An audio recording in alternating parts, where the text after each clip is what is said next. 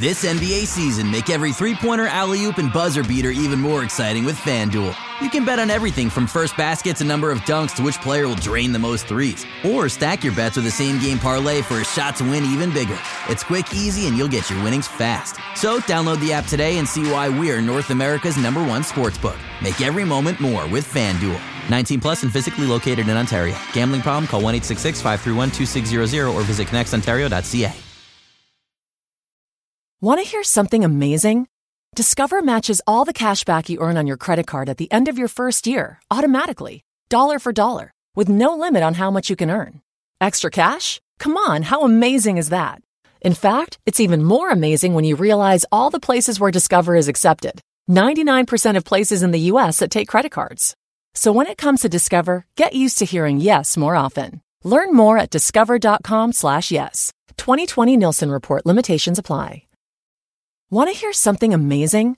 Discover matches all the cash back you earn on your credit card at the end of your first year, automatically, dollar for dollar, with no limit on how much you can earn. Extra cash? Come on, how amazing is that?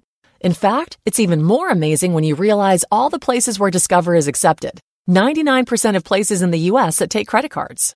So when it comes to Discover, get used to hearing yes more often. Learn more at discover.com/yes. 2020 Nielsen Report. Limitations apply. Cheers is filmed before a live studio audience. Hey, come and knock on our door. Oh, yeah. Yes. You know what time it is. Boom shakalaka. Raptors Republic. Time to call the doctor, son. The doctor is in. PhD Steve. The doc's talking rap stats and who fast like it's Christmas. Dropping points and making specs that you won't be. Man, get ready to ball. Cause he's talking hoop, he's got the scoop. Cutting right through the pool, give you the loop. Steve. With a hoop, it's brains, big spout the size of Ben Wallace's. On Raps Republic and a tune, so click and read. Steve. Ooh, drop your pants and cough. Cause the doctor's in, so let's begin. Affiliate to ESPN. PhD Steve. It's Rapcast with PhD Steve on Raptors Republic. Ooh, doctor.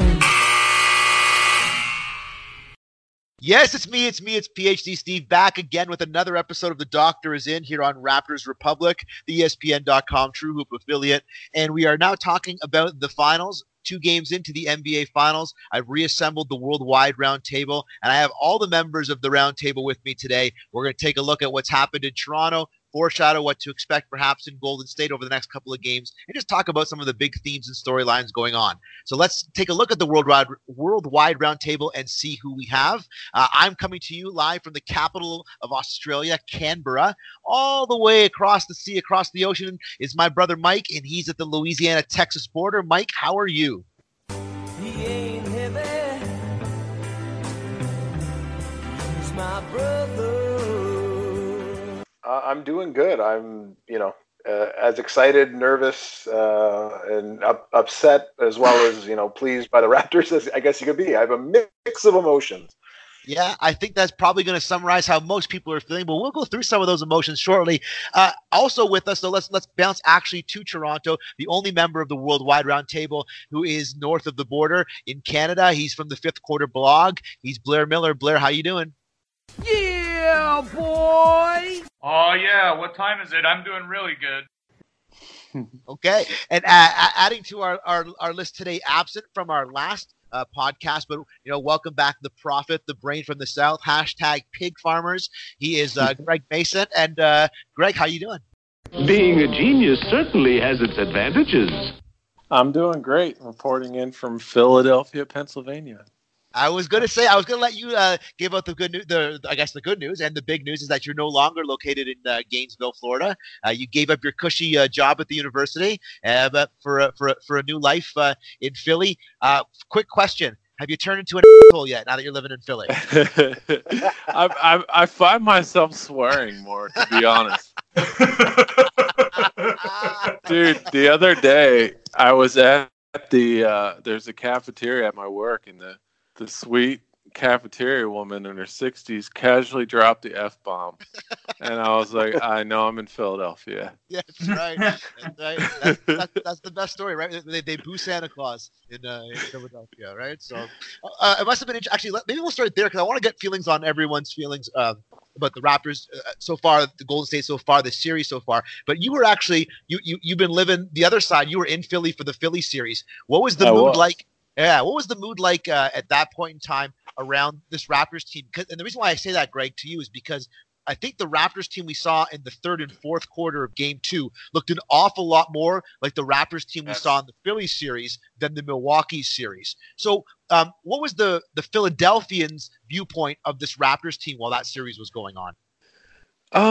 I think they thought it was a series they should have won. But at the same time, you know, Philadelphia fan base is so up and down. It's like when they win, they're really enthusiastic about the future. When they lose, it's like the world is terrible. Everything's garbage. I don't know. Santa Claus sucks. Yeah. You're not gonna hear a lot of positive things about Toronto, if that's what you're asking.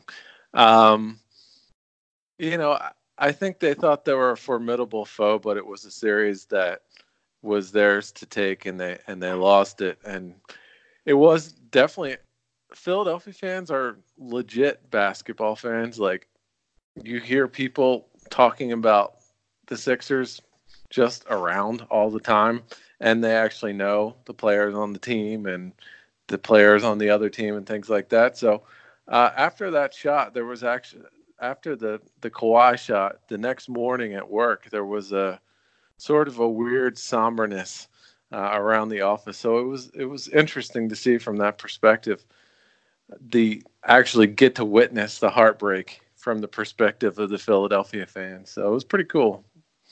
Yeah. Oh, okay. Well, let's take a look then now at the series that we're in. Raptors and Golden State go back to Oracle, tied 1-1. The point that I've been making on social media and to others is, before the series started, if you told the Raptors and Raptors fans that they could go to Golden State tied 1-1, every Raptors fan would take it 10 out of 10 times. If you told Golden State fans and the organization that they would be going back to Oracle tied 1-1, they'd be saying, what's wrong with our team? Because I think the perspective going in was, I know Vegas had it, whatever. Raptors were 1-point favorites because they were at home and no Kevin Durant. But I think everybody collectively felt that this Golden State Warriors team was a lot better than the Toronto Raptors team. So we're 1-1. We're going back to Golden State. What's our mood around the Toronto Raptors right now? How do we feel about the Toronto Raptors? Let's go to you, Blair, first. What are your thoughts on the Raptors, where they stand right now, tied 1-1? Well, let me just say, to backpack on Greg, since I have the only Toronto perspective, obviously it's crazy here in the city, we know.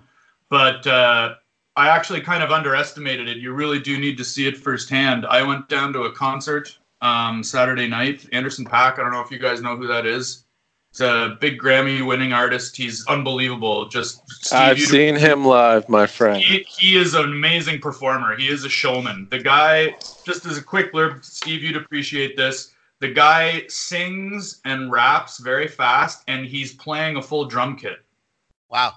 So on the way down to the concert, I digress. Anywhere there were flags, and many times where there weren't, there was also a Raptors flag. Like, it was almost like some sort of dystopian city, you know, like just flags, Raptors flags everywhere. And we were at the concert, and in between almost every song, "Let's Go Raptors" chants would break out. Wow. At a concert. I've never experienced that before. And cool. and then there was a great part when he came out playing to the crowd, and it went dark, and he came out again. He's on the drum kit, and he's wearing a Kyle Lowry jersey, and the place went nuts. So wow. the whole city, it's something else. But I still don't think I'm happy if I'm the Raptors, because I still think you have to be objective about this and think you lost home court. Right? Because that's what you want to do, is you want to hold home court. And any team that takes one of the first two games is thinking, great, now we're in the driver's seat. We took home court. So I don't know that I can be that happy, especially because, and I liked how you referred to the Philly series, Steve, because last game Game 2 felt very much like, I don't want to say a regress, but it felt more like the Philly series than the Bucs series, like you said, and meaning that they weren't hitting the broadside of a barn. Yeah. Okay, Mike. Well, let's bounce on to you, Mike, and hear your thoughts. How are you feeling about the Raptors at 1-1? You with Blair that it's a disappointment because they've given away home court, or do you think that they should still feel good and comfortable with the fact that they know that they can roll with this Warriors team? I think if the Raptors are smart and actually want to win this series, they have to be very happy with where they are. The Warriors, you know what? They stole a game in which the Raptors played awful, and the Warriors didn't actually play that much better themselves. And so it's not really like the Warriors were amazing or anything. Like the media down here has been playing it up that the Warriors showed up and they're the greatest thing again since sliced bread. And the Raptors really lost that game that they also should have won. And so you're going into the Warriors arena not sure who you're going to be playing against because they're all banged up. And you've proven through 2 games that, one, you can beat them when everyone's playing well and, blow them out of the gym. And you almost beat them if, a couple more shots drop the other night. That 109-104 is not as bad as it looks. I think the Raptors should be, really happy going forward. Right? They should be upset that they lost that game. Don't get me wrong. Like, they should be up 2-0. But to not only beat Golden State, but to really show how vulnerable Golden State is, I think they're sitting in a really good spot. They cannot let this hang over them like a cloud. Yeah, Greg, before Iguodala makes that 3-pointer, Golden State had gone, I think, 5 minutes without a field goal. And in that same time, Iguodala was 0 for 11 or something of his last 11 3-pointers up until that game. He hit 2 3-pointers this last game. He hadn't hit one since the Portland series. And I think it was before that. I think it was the second round. I think he hadn't hit one since game 2 of the Houston series. Like he, really? If anybody was going to take a 3-point shot, you were like, okay, well, Iguodala can take that. That's an ill-timed shot. He's not shooting very well. And you know what? If Kawhi steals that ball, which he almost did before, my goodness, or they called a foul on him bumping into. Oh, but it's one of those, like the Raptors had that game, and it just ended up being, lucky. I feel like Golden State just got lucky to take that game and walk out of there, and they are hobbled like a wounded animal right now. Is how I feel. Let's pass to Greg though. Greg, before that, like we said, before that shot goes down, to go a 5-minute stretch, Golden State doesn't really get a basket. In that same time, Toronto almost scores nothing themselves through that 5 minutes, other than basically Kawhi Leonard at the free throw line. Table that with a 26-4 run to end the second quarter and start the third quarter. And what we see is the Raptors go through 2 really abysmal stretches in that game. And yet, when the final whistle blows, final score is only 5 points. And, with 10 seconds to go, we're in a 1-possession game. And really, it could have gone either way. So how do you think? What are your thoughts on the Raptors at this point at 1-1? Are they in a good spot, or should they be concerned that they've given away home court?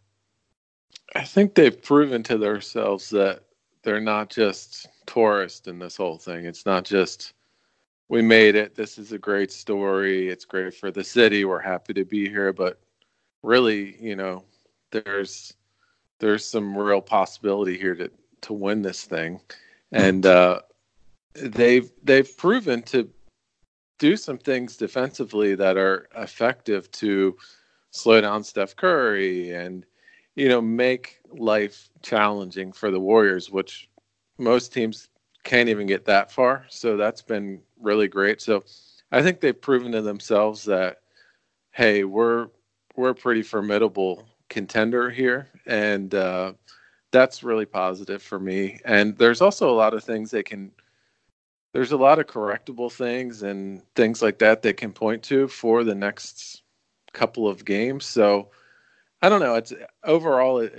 positive, and it's not like they didn't get good shots and just miss them last night. So even last night, it's not like you're feeling in despair after that game or anything like that. And I think Kawhi is definitely the quiet leader on this team in terms of he's been there, done that, and his whole philosophy is one game at a time because he's actually lived that out. And I think he's sort of he's passing on that never too high, never too low vibe onto the team, and that's really important for them moving forward. Yeah, I feel like he's the Bill Belichick of the NBA, right? He's like the player version of Bill Belichick. Like every question you ask him, it's like, we're looking at next week's game. We're on to the next opponent. We're on to nothing moves him, you know? I tweeted last night that he had to leave because there clearly wasn't enough room for him and Popovich in the media room in San Antonio. But he doesn't. He's not just. I don't think that's BS for him. I think that's really the way he approaches it. Mm-hmm.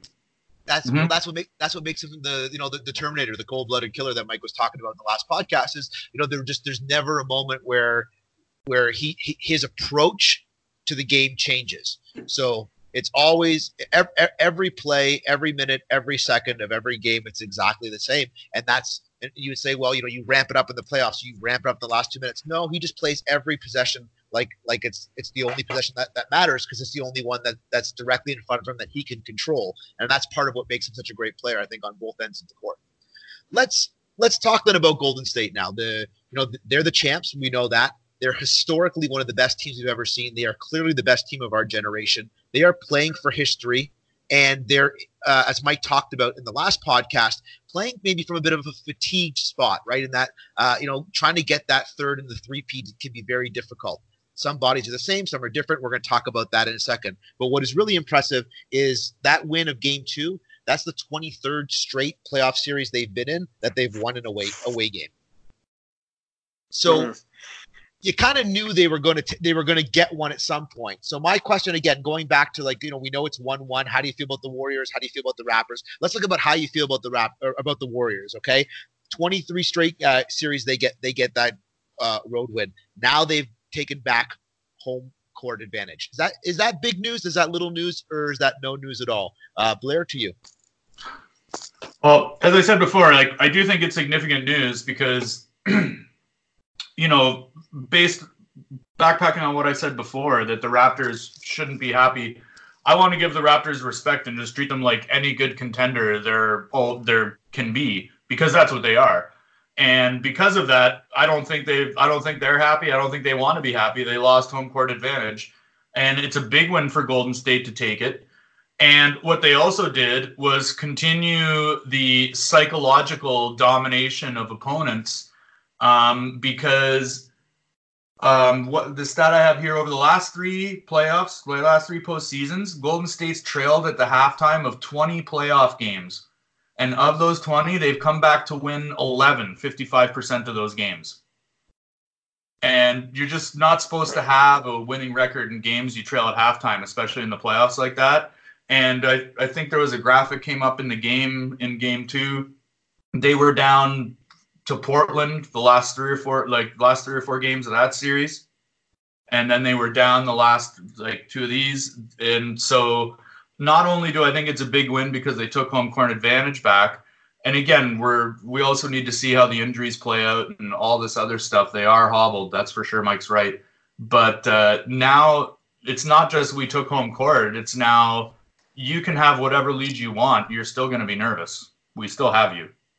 Yeah, but we said going into the series, one of the talking points in the last podcast was just that. The thing with Golden State is, when we know this about them, but there's no lead that's safe with them. There is no lead that's safe with them. Even if Steph doesn't have a bucket for the first 18 minutes, and in the final 4 minutes of the second half, he puts in whatever 6 points, 8 points, 10 points, and just boom, boom, boom, boom, boom, and before you know it, now here they come. This is who they are. This is their actual identity. This is who they are, and Siakam pointed it out post game after Game 2 last night. Was he put it on them because this is who they are, and we came out and we didn't respect that in the third quarter and let them blow us out. Yeah, good, excellent point. Okay, Mike, to you, what are your thoughts? Big news, little news, no news at all. Golden State, again, taking back home court and getting a game on the road. I think that's actually only big news if they win the next two games, right? That changes the whole series around. But I think they have to be worried. For the Raptors.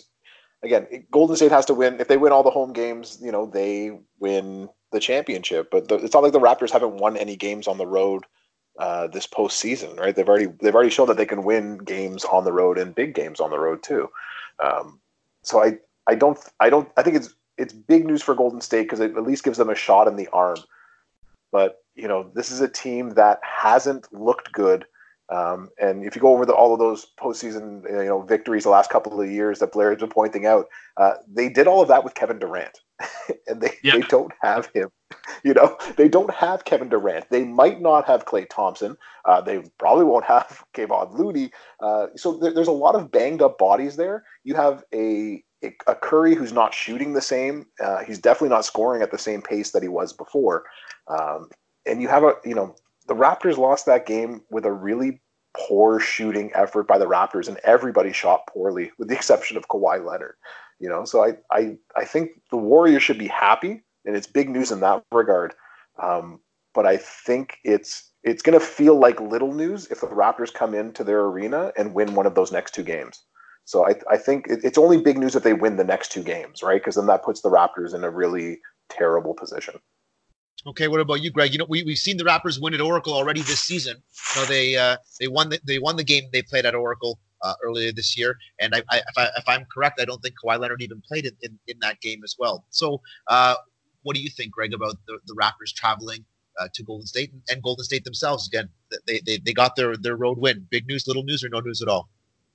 I think it is indicative of kind of playoff basketball in the sense that the more you've been there and done that, the more you have that kind of quiet confidence to just know how to win in the playoffs. And that's the really challenging thing about the Warriors at this point, above and beyond just the pure talent they have on the roster. Is just, they've figured out how to win time and time again in so many different playoff basketball situations at this point. So it's certainly no surprise whatsoever that they won. Is Jeopardy a thing? Is that a thing they show in Canada? Yeah. I mean, Alex Trebek is Canadian, so I assume. Yes, no, I don't know. I was, for what it's worth, I was just in the grocery store today, and there was a Canadian magazine, Maclean's, and he was on the cover. So. All right. So, I kind of compare the Warriors to James Holzhauser or vice versa a little bit. There's a lot of talented people that come in every night you get on the show. There's a talent, everybody's pretty talented, but he's been there so many times at this point. He knows exactly how to ring the buzzer. He knows exactly how to bet. He knows exactly how to.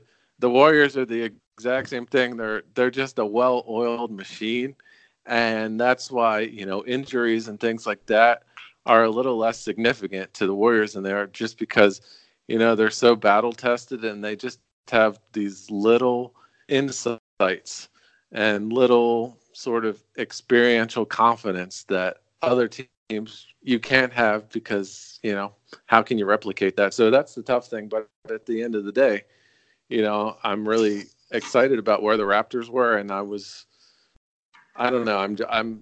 I think Nick Nurse and company has been really smart with how they've game planned for this series so far, and I'm really hopeful that it's not a surprise. It's expected that they were going to maybe bounce back and find a way to win, and resilience, grittiness, blah blah blah blah blah. But I don't think it's any doom and gloom on the series at all. I wouldn't be surprised at all if the Raptors won in Golden State one of the next two games.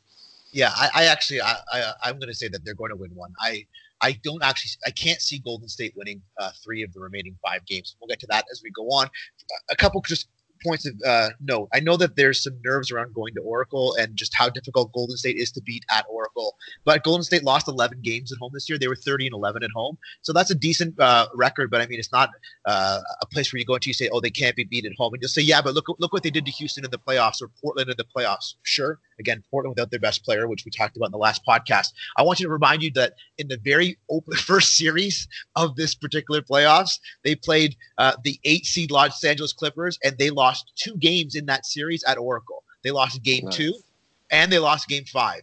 Clippers, the 8 seed, 1-2 at Oracle. And one of the reasons why that was such a difficult game for Golden State, or that was such a difficult matchup for Golden State versus Portland and or Houston, is, again, I think it's just the nature of how that team is set up to play and the aggressive nature in which they play, with which they were coming at them defensively, which Portland and Houston weren't really as interested in. And I think Toronto's going to give them a lot of trouble. So I think winning 1 of 2 is very reasonable. Even this morning, I was listening to Tim Hardaway on Oakland radio, and he was on talking a little bit about just the nature of the series itself. And the feeling there is, of course, they want to go back 3-1 to Toronto, but no one in Golden State right now is feeling, or no one in the Oakland, San Francisco, Bay Area is feeling like 3-1 unless Durant comes back. No one's feeling good about 3-1 as being an actual thing right now. I think they've seen enough.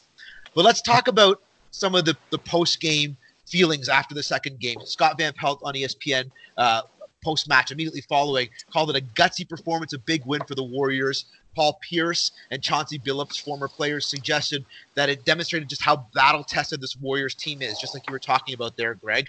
Now, my question for you is, was that a big win for the Warriors? Like, would you agree with the description that win is a big win for them and that it's an impressive win given the nature of how the game played itself out and the injuries, etc., or is it something else? Let's start with Greg and go the other way this time. Greg, what are your thoughts? An impressive win for Golden State?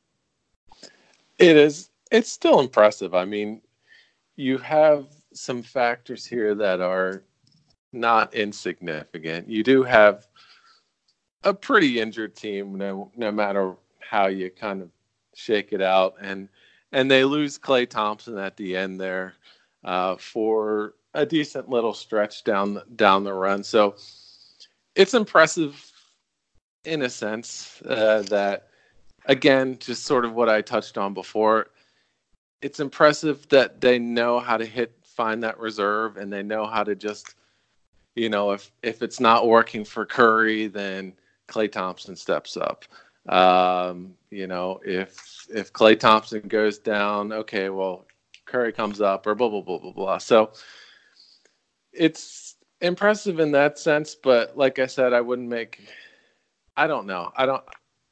narratives, you got to create narratives for the media, and maybe it's being a little overblown in the media in terms of, what kind of statement game it was or anything like that.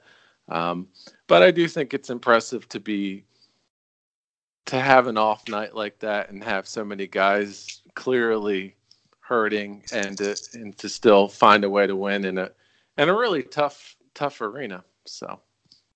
Okay, they come out with the win. No Klay Thompson down the stretch, as you mentioned, but there was also no Kyle Lowry down the stretch for Toronto Raptors, which we will talk about Lowry's fouling out in about 7 or 8 minutes down the road from now. So for those of you who want to hang in, that discussion is coming. Mike, impressive victory for the Golden State Warriors. No, this wasn't impressive at all. And I'm going to disagree with Greg. I agree that, they won the game, so it's important for them. And we talked about why earlier, but was it an impressive win? I'm going to have to say no. And I think it follows the last 6 games that the Warriors have played where they haven't actually looked like the dominant, team that is just blowing people out of the stadium, day after day after day, game after game after game. I think this was a game that the Raptors lost more than Golden State won. The Raptors as a team shot less than 30, or they shot 37%.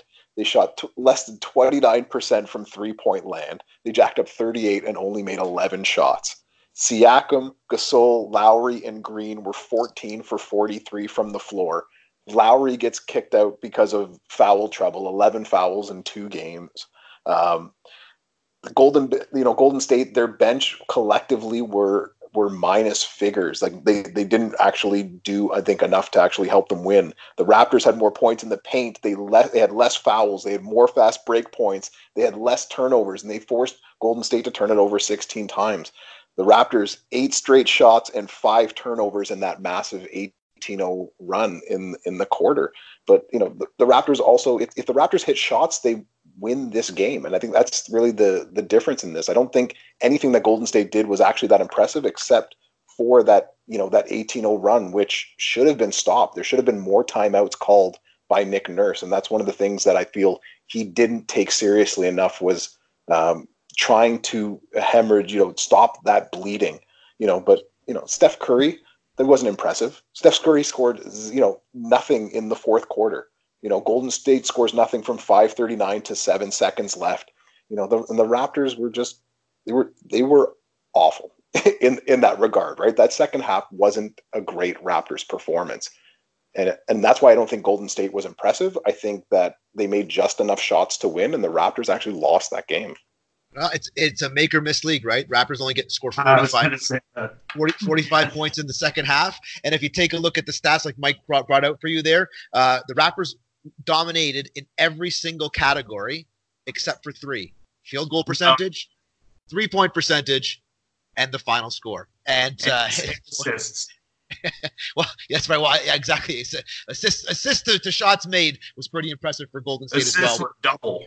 Yeah, and this. Well, I think you're going to talk about this, so I'll let you get onto that, Blair. Let's come to you then. And Mike made an interesting point about Nick Nurse and adjustments. We're going to talk about that a little bit later there, but I do think that back to Greg's point, which I think is a good one, we saw the experience of a team who's been there before, and a little bit of the inexperience and naivety of a team that was caught up in a bit of a moment there at the start of the third quarter when they weren't able to find their way out of that before the run got to 18. Okay, Blair. So how do you feel then about this victory? Impressive or not impressive? It's funny because, well, first of all, I totally agree with Mike about needing some timeouts in the third. That was to note that they scored 20 unanswered, which is the longest stretch in finals history. So you'd figure a timeout would come there. It was 14 points before Nick. It was 14-0 run before Nick Nurse called that timeout. 14-0 run. What are you waiting? I mean, sorry to cut in. Sorry to cut in here, but again, it's Raptors figuring this thing out as they go versus a team that's been through these trials and tribulations before. Yeah. So it's impressive. It's impressive that they're right there in it. Coach, organization, players, the whole thing. Yeah, no, but I would take that same analogy and apply it to the coaching as well. And not to take away from Nurse, he's been doing a great job, but also feeling it out, figuring it out, versus a guy who, if they gave separate awards for the postseason, and for me, Steve Kerr would already have my vote for coach of the postseason. They've used 9 different starting lineups in these playoffs already. And Greg also mentioned something about narrative and how the media likes to find narratives. And we're already starting to see glimpses of it. And it is their team motto, the strength in numbers. And there is some, little interesting irony to what has become what people have been labeling as a less deep, more star-heavy team, right? With Durant and all the cap issues and everything. Now they're starting to piece together, and the bench guys have actually been filling in quite well. And they've been mixing up the lineup. And so back to the original question that Steve asked, the Raptors did, in a sense, give the game away. But it is a make-or-break league. But am I impressed? Hey, your best pure scorer is already out. Your best shooter was clearly sick or something was wrong to start the game. They were all over that. Your best bench player, Looney, leaves the game after getting plowed by Kawhi Leonard. Your best two-way player leaves midway through the fourth in a close game, and he'd been keeping the team in the game in the first half along with the referees. And then they still win? Yeah, that's impressive. I think that's very impressive. That's a lot of adversity to come through against a very good team and eke out a win, as Greg said, in a very tough arena to play. Well, during that third quarter run, like you were talking about, where it was 18-0 at one point, in addition to eating half a jar of Nutella while I was comfort eating to help myself through that stretch, I also had to go online and just make sure that Lenny Wilkens still wasn't the coach of the Toronto Raptors. Okay. But he has so many wins in his career. So we're talking about a team here where guys are stepping up and making shots. And Kawhi had a great game, no doubt about it. And Steph and Klay did enough. I mean, over the first 2 games, Steph and Klay are sort of sitting, where where you'd expect them to be. I mean, sure, they can have big nights and explode and destroy you, but they're sitting in their averages as is Kawhi. The difference, I think, between game 1 and game 2 has just been the supporting cast. And Mike, you mentioned what Siakam and Lowry and Green and Gasol, the remainder of the starting 5, did in game 1 but didn't do in game 2. And I think that's the difference between winning 118-109 and losing 109-104. And then Golden State guys are making shots. So the biggest shot of the game, arguably, is the shot made by Andre Iguodala, that three-pointer right there. Jalen Rose, I believe, post-match started calling Iguodala the Robert Horry of this generation. And then all day today, I mean, though that's been a big narrative right now on American radio today. The idea that Iggy is this generation's Robert Horry. So, couple questions. That. One shot against how many does Horry have? Well, that's like Horry won all these championships. One shot in game 2, and Horry has how many series-winning shots? So let's talk about this though. But is this a series-changing shot? The Iguodala 3. I mean, is it a series-changing shot? Greg, we'll go to you first. No.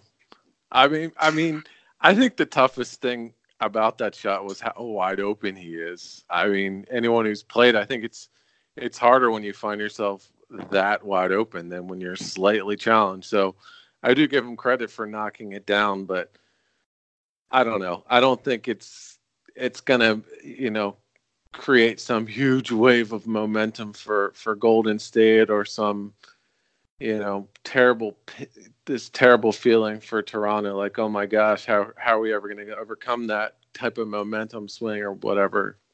Yeah, it was an unlikely person and a person who, like we've talked about a little bit, I can't remember if it was before the podcast or on the podcast, certainly not known for their three-point shooting, but yeah, I don't know. I don't think people will be thinking too much about the shot other than like the media and the narrative, but I don't think the players are going to be thinking much about that shot at the start of next game, even, let alone 2 games from now. Let's go to you, Blair. I mean, post-game, Nurse said that's sort of, we're okay with him taking that shot. And then Steph Curry said that he thought it was disrespectful of the Raptors to leave Iguodala that wide open to take that shot. There's a little bit of narrative street there, but also, what do you think of the shot itself going down? Does it change the series? I think the game might change the series in retrospect, but I don't think that shot necessarily changes the series. I mean, there was still a lot that played out post that shot. And a lot that went into making the situation that had that shot possible. And I would put it this way, not just for the Horry comparison, but the significance in terms of the context of Game 2's win is, unless Iguodala goes out and has the next 3, 4, 5, 6, whatever, 3, 4 games of his life, we're not seeing that highlight in any NBA Finals montage. Whereas Robert Horry has like a plethora of big shot montages. Mike, I mean, most people who listen to this podcast will have watched the game in Canada or from Toronto, which means they would have got the Toronto commentators. Not me. You can watch it on ABC. People in Canada, if you know that. You can watch it on ABC here and listen to not Jack Armstrong. So did you get Mark Jackson and Jeff Van Gundy then, Greg? Or yes. Did you get a different? Okay, yes. So you heard Van Gundy after that shot where he was complaining that Iguodala took the shot itself, and that as a coach, it's great that he made that, but there was still enough time for Toronto to have the ball. That's what I mean. This is not some buzzer beater or whatever. In the context of the whole thing, the shot doesn't really. I don't think it even decides the game per se necessarily, the series. And Van Gundy was actually upset because if you miss that shot, Toronto has like 6 seconds. They're only stuck in you, and they have their timeout. Whereas if you just take that ball and advance it towards the basket, create some type of contact, or even just eat the clock at that point in time, you win the game. When he caught it, and I thought he had an awkward moment there, which again to add to what Greg says about hitting an open shot is tough. I thought he had a moment there of, I don't know if hesitation is the right word, but when you're like, if I'm near a guy there, I'll thought too long if he's about to shoot, right? Because I thought maybe he thought he was going to just start dribbling it down towards the elbow and letting whatever, but he didn't. But I mean, like you said, make or miss. Okay, let's talk about, I think, what the two, at least in my opinion, the two biggest stories after the first two games, and the ones that I think will have the biggest impact on the actual outcome of the series, are Kyle Lowry and injuries. So let's start with Kyle Lowry first. A really disappointing game two for Kyle Lowry. Again, we're talking about narratives, right? There's been a narrative up until the Milwaukee series of Kyle Lowry in the playoffs, and it hasn't been a positive one for most of his career. And then we saw in the Milwaukee series, Lowry really step up and emerge. And I thought in game one and in game two of this series, he hasn't looked great. In game one, I thought he was able to overcome some of that by still managing to get, more than half a dozen rebounds and more than half a dozen assists. But in game two, to me, the difference between winning and losing the game is Kyle Lowry. And yes, he gets you 13 points. And yes, you can't really complain because Van Vliet gives you 17. So you're still getting incredible production from your point guard. But, 2 assists, 1 rebound. Having to sit on the bench for large stretches because of fouls. Now, some of them were ticky-tacky fouls or whatever. You can say that at least 3 of them were off ball or whatever and shouldn't have been. You can do whatever you want to do. The last one was unconscionable. It was like 90 feet away from the basket. He was. But at the sixth foul was unconscionable. That was ridiculous. No matter what time in the game. You need him to be dialed in, and if he's not going to give you that second best player on the team, or at worst third best player on the team, I don't know how this team can consider itself NBA champs. Mike, we'll go to you. What are your thoughts on Kyle Lowry's first 2 games, and what are we looking for from Kyle Lowry for the remainder of the series? Well, if you remember from the last podcast, I had talked about the trades that Masai had made, and they picked up Gasol, and I said, man, if they had only upped the ante, traded something more, and got Mike Conley. Like, wow, what a difference having that type of a point guard who's also dialed in and a good, defender, but longer and bigger. And I'd said, look, Lowry so far in that Milwaukee series had done enough maybe to shake that. And I was really happy with what he had done. But these last 2 games have been, it feels like he's regressed. And it's making me a little bit worried. And, you need Lowry to be dialed in. You can't have him only getting 2 assists. You can't have him being a minus 17 on the floor. You can't have him getting fouled, and being on the bench. You only played 27 minutes. You can't have that sort of thing going on. So this is a concern for the Raptors because, Van Vliet is playing at an elite level right now, and you got to hope that he continues to do that, especially if Lowry is going to play this way, right? Like Van Vliet played like almost 40 minutes in the last game. You need something more from Kyle Lowry. You need him to take the charges and to continue to grab rebounds, because he should be grabbing more rebounds, but he also should be assisting more. So maybe it's a combined effort that the Raptors just when you don't make shots, you don't get assists. So maybe that's another problem. When you don't make enough shots in a game. But I'm starting to worry about Lowry. He was moved off of his spot early in the game, though. You could see that the couple early fouls he picked up, and I think that changes the type of game that he plays, forces him to be a little less aggressive. But you also mentioned, right, it would be nice to have a little bit more length and defensive ability there, and sort of the lack of depth at the guard position right now is something that we haven't talked about all season, or we haven't because we've been on all season, but I haven't heard a lot about. But certainly, without Danny Green playing like the Danny Green they were hoping to get, and Lowry sort of in this little bit of a funk that he's in, it might be nice to have DeLon Wright right now on this squad. It's Greg, still nice to have Gasol, though. Yes, absolutely. Greg, what are your thoughts on Kyle Lowry through the first 2 games? Yeah, it is tough with Lowry a little bit. I mean, I totally love him as kind of a person and a leader on the team and a face of the franchise and everything. It's tough seeing him struggle to, penetrate, finish at the rim, be that third scorer that you really need, because Siakam, while very good, I don't know, he's as a playoff number 2 scorer at this level. I just don't know that he's there enough where you can't have a really strong number 3.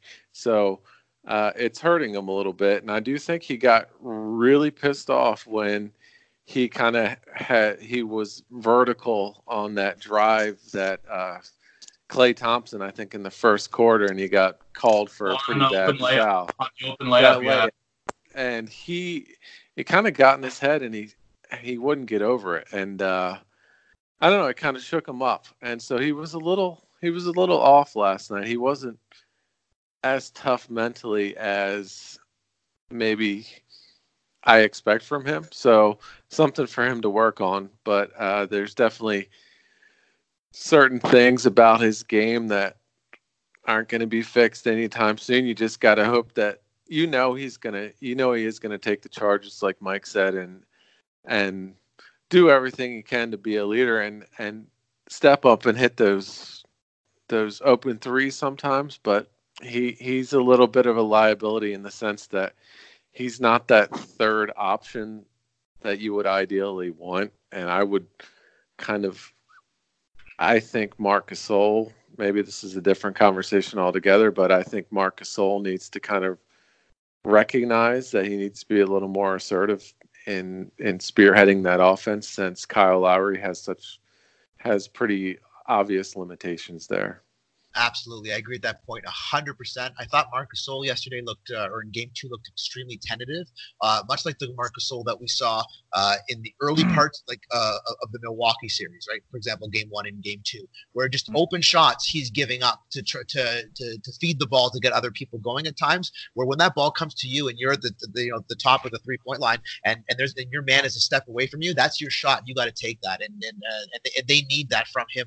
I also think that Marc Gasol, although he doesn't bang the same way he used to when he was a younger center, if they're going to put Boogie Cousins out there and they're going to try and occupy a little bit of space with that big body starting up, especially knowing where he is physically, having come back from that injury, I mean, you got to get in there and smash it around a little bit. To your point of Siakam, I'm not going to come to you, Blair. To your point on Siakam, I do think that Siakam could be that second player. I thought in game 1, what you saw was a Golden State Warriors team who were not prepared for his speed in real life. I think that they had seen him a little bit, had only played him like a little bit, but weren't actually attuned to how fast he was. And so he made 18 shots or something like that. People go on about the percentage that he hit wasn't sustainable. It's not that. It's that he had that first step on the defender all game long. And I think you saw in game 2 a little bit of schematic work to sort of to make it just a little bit more difficult for him, push him off of the spots where he wanted to shoot from, and just make things a little bit more contested. And so they were able to scheme a little bit more for him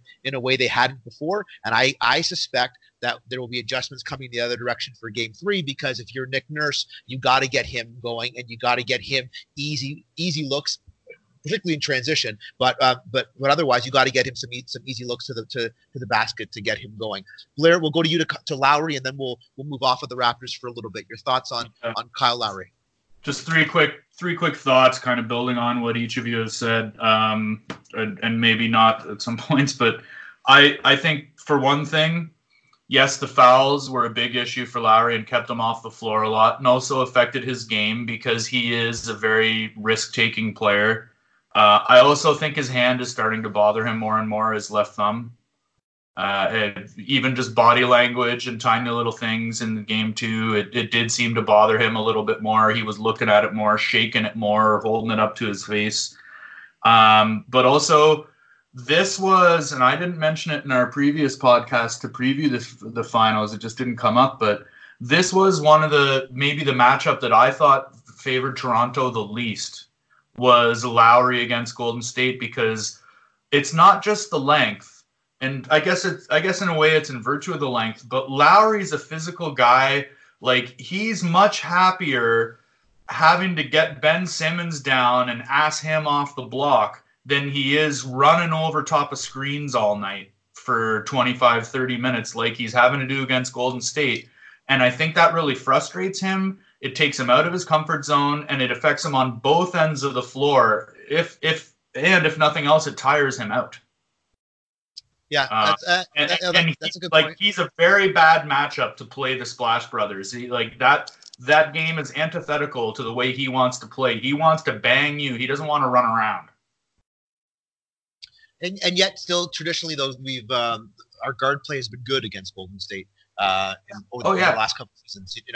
Both in how guys like Lowry played against them, but also in how they have contained Steph and Klay consistently. And but these are the finals, baby. I just think he, part of the frustration Greg noted last night, I think part of the frustration was also because you see it sometimes with other players that aren't nearly as good as Lowry, but it's just because his game's not terribly well suited for it. You give him enough time and he's running on top of screens all night and he starts to get annoyed. I don't know who wouldn't. Okay.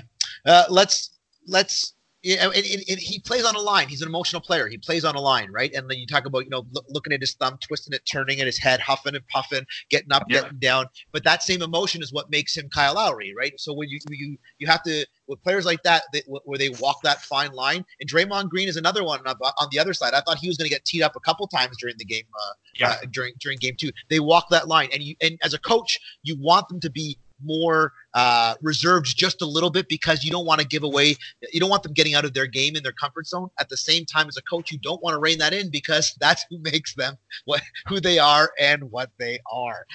Let's talk about Golden State. They have a lot of players right now nursing injuries, no pun intended, and we don't know what they all look like. We don't know if Kevin Durant is coming back at all in Game 4, in Game 5, if it goes 7. I mean, we don't know. We have no idea what the nature of that injury is, but I think we can all agree that injury and what happens with it has the potential to alter significantly the outcome of this series.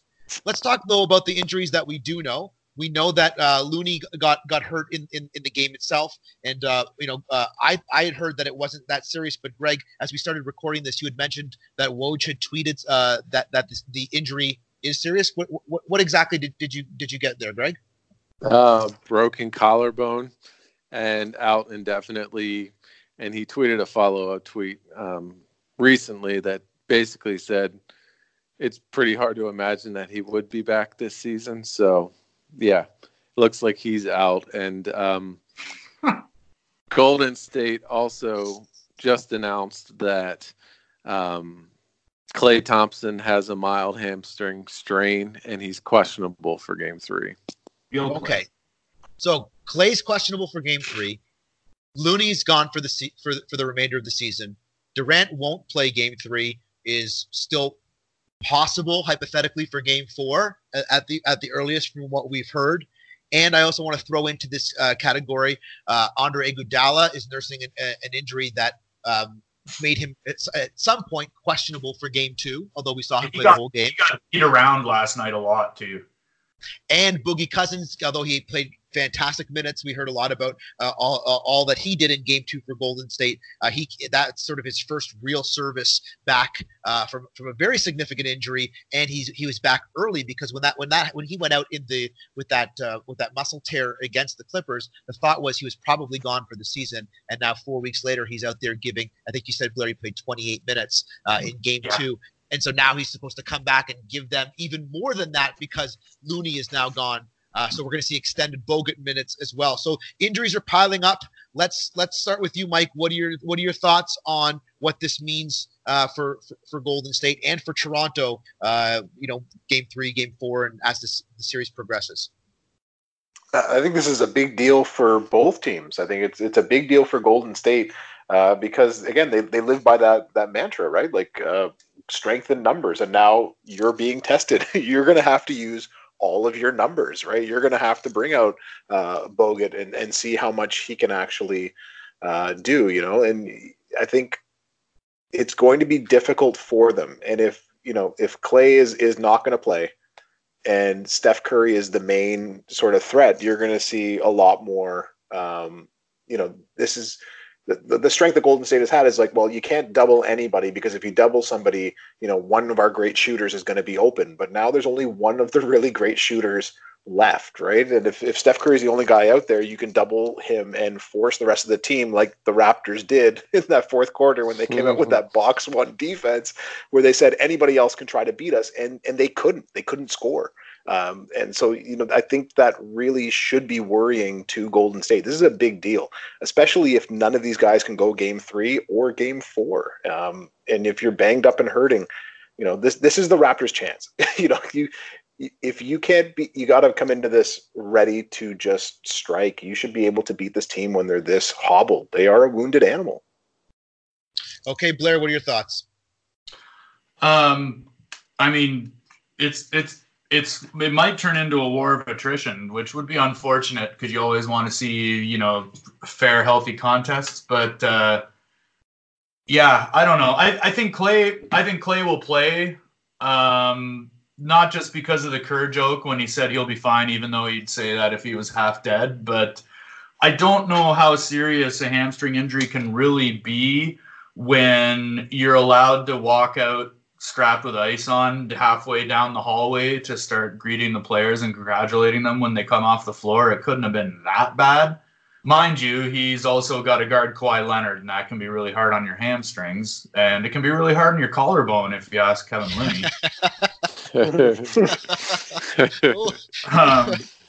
I mean, I still can't believe it. We were saying this before the recording. Like, Leonard just goes in, and it's just like one of those casual, you strip me fouls. And Looney goes flying, almost hits the stanchion, and now he's done for the year? Wow. That's like some Ron Artest type of strength, That's crazy. But the Boogie thing, it's interesting you bring that up, Steve. I hadn't considered the Boogie's, like fatigue setting in and everything like that. It might. But I also think he's going to get even more minutes now. If he's healthy enough, soreness, there's a big difference, right? And a very big, important, and sometimes hard to tell difference, even for the medical staff, between soreness and some sort of realm of risk. And I think he's going to be more in the soreness realm. And you mentioned Gasol earlier, and Gasol being tentative, and I think a lot of Gasol's play was thrown off because we talked about last episode how fungible the rounds have been and how the schemes have been. When was the last time Gasol got banged in the chest repeatedly on and off the ball like Boogie was doing by a guy that size, right? Like, let's not forget, yes, he's hobbled, yes, he's whatever. Don't forget who Boogie is, right? For all his baggage and the Achilles injury and everything, this is a bigger built unicorn. Yeah, he beat up his bus driver in high school. He's not afraid to take on bigger people. And let's see, he treated Gasol like a bus driver, and you could see Gasol. Well, they kept ringing the bell. Quote of the podcast. You can see Gasol huffing and puffing because, like, a guy that big slamming into you like Boogie knows he can with his leverage. And Gasol really got tired out by that a lot, I think. Like, that was, the term body blows. Like, Boogie was feeding him body blows all night. And Gasol's been inconsistent to begin with. So I think he's going to get used more. But, yeah, it's going to be really interesting to see. I talked about how good Kerr's been with the adjustments, but they are getting stretched thin. Like, what's the term from Lord of the Rings? Like, butter on toast. Like, they are if Clay can't play, it's going to be tough. But I'll tell you, I'm not worried about the boxing one. I think it took Kerr off guard, and they did a little bit one of their Warriors too complacent things and almost lost the game. But one thing Kerr did that was really smart is he's finally started using Curry as a screener to free him up, and Toronto wasn't ready for that. I might say more about that later. But he finally started using Curry as a screener, and that's the easiest thing. If they come out with the boxing one, I almost think Nurse should be very careful to come out and not take fool's gold for how well the boxing one worked for the last 5 minutes of that game. Because if they come out in the boxing one and Kerr sticks with that plan that they got away from near the end of the game and uses Curry as a screener, that boxing one's going to get blown apart. Okay, and this is what we know about Kerr even from so far in this series is once he gets something on film, he's not afraid to adjust to it. And the boxing one is now the big term. Everyone's liking to throw it all around, but I don't think anybody would have even known what that was if Van Gundy hadn't first started talking about it. As he was talking about it, I'm pretty sure Mark Jackson was Googling boxing one to try and figure out what he was even saying. And upset that he never used it as a coach himself. He's like boxing, and then the best line was when Van Gundy said, I don't think I've ever seen that before in the professional level. It's like, okay, there you go. Blair, I'm sorry, like, Greg. Because you work for Pat Riley. Greg, I want to come to you, and I want to give you a chance to speak on Thompson. But I think maybe you can add that to your answer as we talk about adjustments, because this is where we're at now. There needs to be adjustments, and both teams are going to look to make them. Blair had mentioned the idea of using Curry to set screens, and I want to add to that the injury situation means that the ability to set screens is going to be difficult for Golden State across their team, which is a very big part of their game. Using Boogie to set screens is going to be difficult. Using Klay to set screens is going to be difficult. Iggy is hurt. Using him to set screens is difficult. And so if the Raptors start running hard through screens, it's going to be challenging for Golden State to run the offense that they want to run. And with that, I would say, given what we know about Boogie Cousins and his return from injury, if I'm Nick Nurse, the big adjustment that I'm making is I'm going with a starting lineup that includes Ibaka and Siakam. And I'm forcing Boogie Cousins to play with speed, which we know he's not going to be able to do consistently. And I start to push the pace on this Golden State team and force them to really try and adapt and adjust to us. I turn it into maybe a little bit of a track meet. Greg, what do you think needs to happen now, and take into consideration the injuries, but also adjustments for both teams? I think, well, one quick point about the injuries. I think from a fan perspective and a basketball, perspective, it will be interesting to see what the actual threshold is for Golden State in terms of how whittled down can they get where they just are no longer that dominant force. So I think that's going to be interesting from a fan perspective. Like, okay, they don't have KD. They barely bat an eye. But if at some point they're going to hit that threshold where it's like, okay, this is really significant that they're so injured. So that'll be interesting to see. In terms of adjustments, I think playing off of the fact that Golden State is hobbled and they're injured, the big thing that Toronto needs to figure out how to avoid is not bailing them out so much, not allowing them to stay in the game when they're, stepping on their throat in every other sense of the game by letting them get to the foul line 20 times, So I think that will be a huge thing for Toronto over the next couple is not letting them hang around by sending them to the free throw line when they're crushing them in every other sense. So I think that will be a huge thing for them. As a sort of a follow-up to that, I hope the league addresses some of the tricks that Draymond Green and Steph Curry particularly have perfected in terms of, jumping into the defender and, all of that kind of stuff. And they really start to think about this stuff that Golden State has sort of perfected in terms of drawing fouls in ways that aren't necessarily fair to the defender or anything along those lines. So that's just kind of a side note, but I think that will be it. Yeah, I know. Exactly.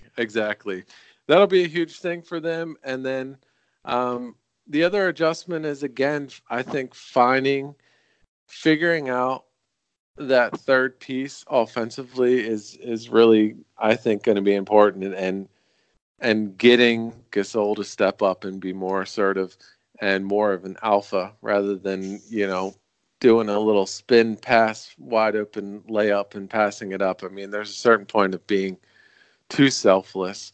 And you see that a little bit with the Raptors right now. As I love how much they're passing and they're being praised for their passing, but at some point you just got to kind of put your head down and go to the rim and attack.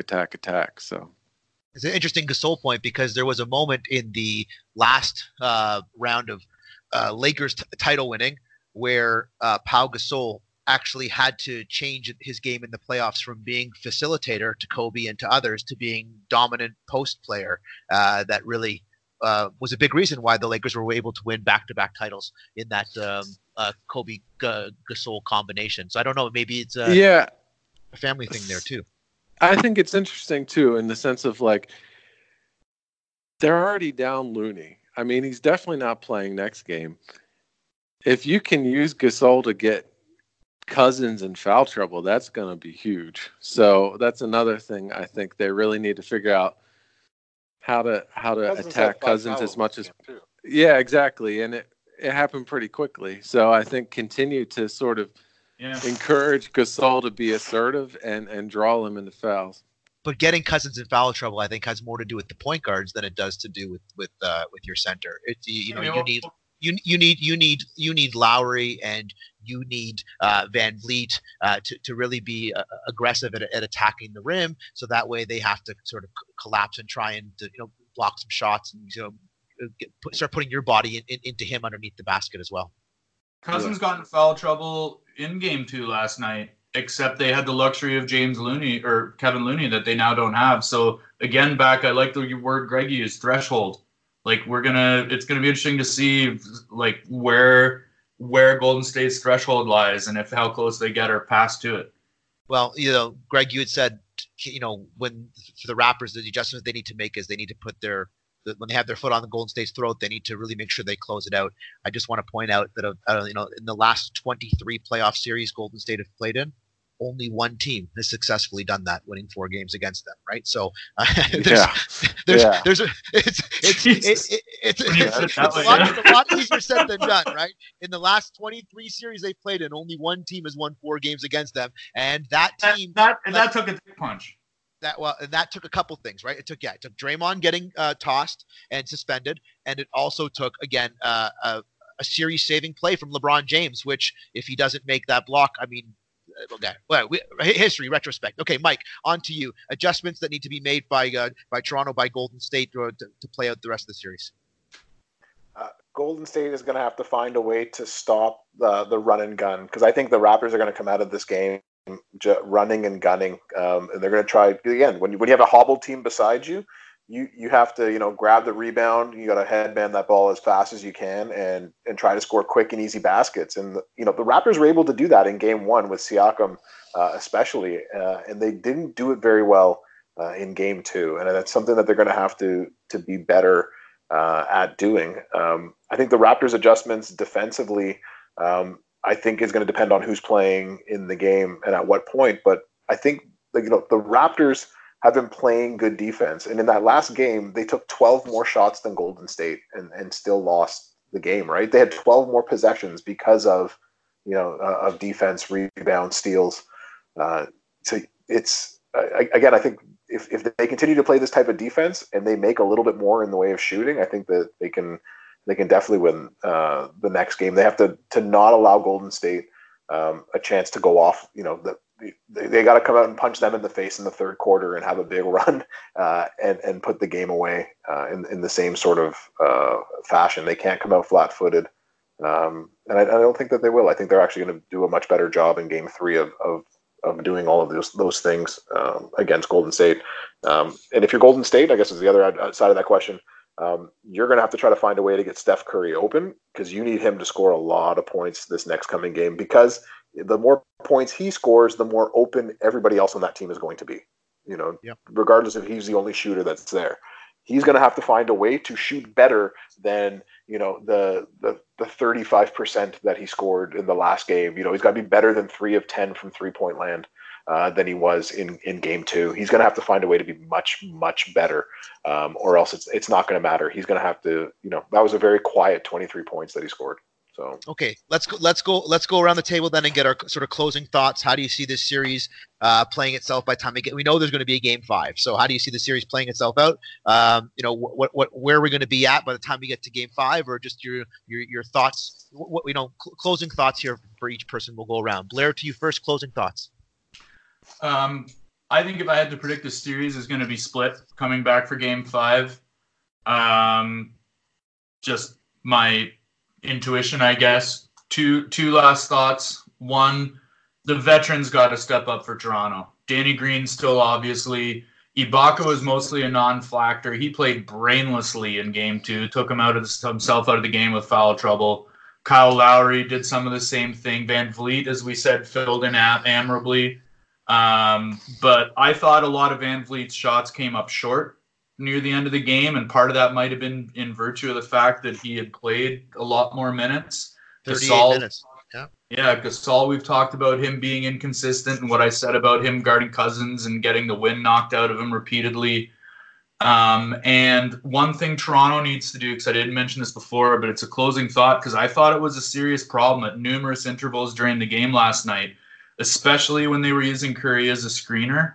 But even at other times, Toronto got caught on a lot of bad switches underneath or the free throw line, a lot. And there were a lot of times when Golden State had their 4 or 5 man matched up right underneath the rim in the restricted area with one of the guards on them.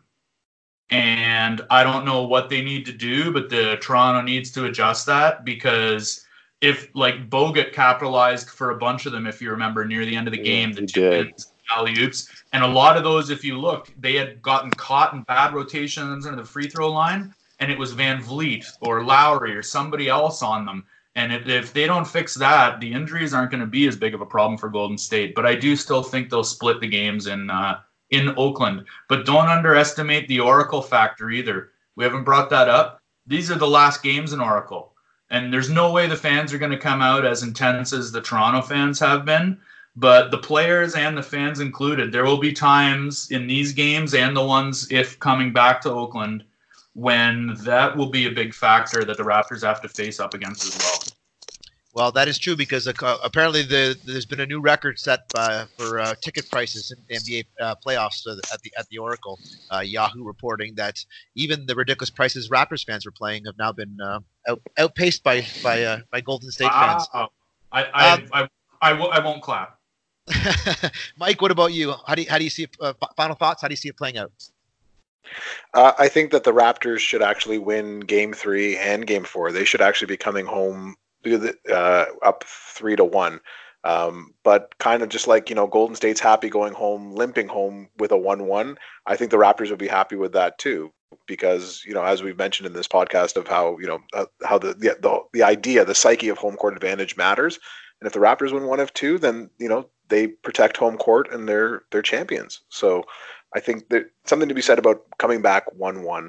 I think the Raptors have the ability and they have the situation of a hobbled opponent who, as we've said, coming out of that Portland series, it wasn't as dominant as it looked, as we had mentioned before, right? That was a series where they were down multiple games to an opponent that wasn't at its full strength, and they found a way to win, but it didn't look very convincing, and they haven't looked very convincing in this series either. The Raptors should come home 3-1, but I wouldn't be shocked if it was a 2-2 sort of thing. Wow, $50,000 a ticket. That's the new record. Someone bought 2 pair of tickets for Game 3. $50,000 per ticket. Greg, final thoughts from you on the? Yeah, true story.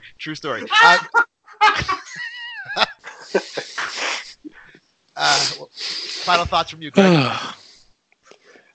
I will be interested to see if Nick Nurse makes any adjustments to the starting lineup. I think you raise an interesting point, and to see how long they stick with Danny Green. But yeah, let's not forget the fact that they're up against a dynasty and a great team in a tough arena. So I really think my gut again does tell me 1-1, but obviously it's going to be easier said than done to do that. But I think the Raptors have proven that they're a tough team and resilient, and that they're not just tough in terms of motor, but in terms of mentally. So 1-1, and I will be interested to see how those what sort of adjustments they do make in terms of rotations and things like that over the next couple of games, and it'll be exciting to see.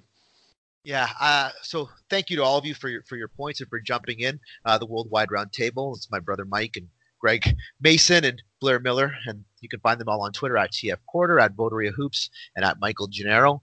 And all good points, and all probably true. But here's what I want to close with: 8 quarters of basketball we've seen between the Toronto Raptors and the Golden State Warriors. Golden State's only won 2 quarters. They won the third quarter in Game 1, and they won the third quarter in Game 2. In Game 1, they came out punching in the third quarter like they have all playoffs long, and Toronto responded and punched back. In Game 2, Toronto looked a little bit lackadaisical in those moments. Now, you can point to the early referee calls and the fouls that maybe move them one direction. You can point to fatigue. You can point to naivety. You can point to missed shots. But whatever it may be, when the game ended at the end of Game 2, there was no doubt that although the score was 1-1, Toronto was the better team across the first 2 games, and it wasn't even close. And if we look at the last round against a better team, Milwaukee, the best team in the NBA all season long, the team that had home court, were the number 1 seed with the MVP and the best player and their entire lineup. Toronto, at the end of 2 games, trailed 0-2, having lost the game they should have won and having got blown out across 4 quarters. And then something turned in the series. Yes, there were individual moments where Milwaukee was punching and looked like it could have gone back their way. But there was a resilience within this team to fight defensively and offensively in a way that they would not be denied. And not only did they win 3 straight against Milwaukee, a feat that no other team had done the entire season, they won 4 straight against Milwaukee, winning games both at home and on the road. And as we look back on that series, it is clear that Toronto was the better team in that series across the entire series, regardless of the fact that Milwaukee took 2 games. And I feel like we're at that exact same moment right now in the Golden State series. Yes, Kevin Durant could come back and that changes everything. I will not dispute that point whatsoever. Klay could be healthy. Klay could not be healthy. Other guys may return or may not return. But one thing is obvious is that 2 games into this series, the Toronto Raptors right now are the best team in the NBA right now at this moment. Now, in order to turn that into the trophy, they have to do the business. And the question is, will they be able to do the business? But if you told me they go to Oakland and they lose both games in Oakland, I will be very surprised by that, because I don't think that's this team. And you say, well, Golden State has experience, but this Toronto team has experience as well. And the experiences of the fans are not the same as the experiences of the players. We are a shattered fan base of losers. We are a fan base who has lost in all of our sports for many of years. But the players on this team are not the same makeup. This team is led by Kawhi Leonard, who has not only won a ring, he has won the Finals MVP. Right? This is a different team with a different leadership, and there are a lot of winners on this team. And yes, you may say, well, they won the D League as the 905. Yes, they did. But Siakam and Van Vliet, like these guys, they have been in spots where they have won before. Marc Gasol has won an Olympic gold medal. Like, these are players who have been in moments where they have come to the forefront and they have won games. I do not see this team losing both games in Oakland. I will be very surprised, and I've been wrong many times before, if they do. And I would not be surprised to see Toronto win both games in Oakland. I would not be surprised if the game that they lost in Toronto is the only game they lose for the rest of the season. A little bit wishful, a little bit strong of a push, absolutely. But certainly there's been enough evidence up until this point to show you that this Toronto Raptors team can do it. The question is, will they be the Raptors who beat Milwaukee, or will they be the Raptors who barely beat Philly? And we'll find out based on who else steps up and makes shots. Okay, until next time, thanks for listening. This has been the Worldwide Roundtable. I'm PhD Steve, your host. Hey, listen to me. This is very important. No matter what you do, no matter what anybody says, be nice to each other. Be nice to your bus driver. Peace. I don't know. Either I'm off my nut or he is. Or you are. Is that your final answer? Damn, I'm good! Can you feel that? Huh? Can you feel it, Captain Compost? I can hardly contain myself. You know, before this is over, I'm gonna need a whole lot of serious therapy. Man, I'm tired of being right. Inconceivable!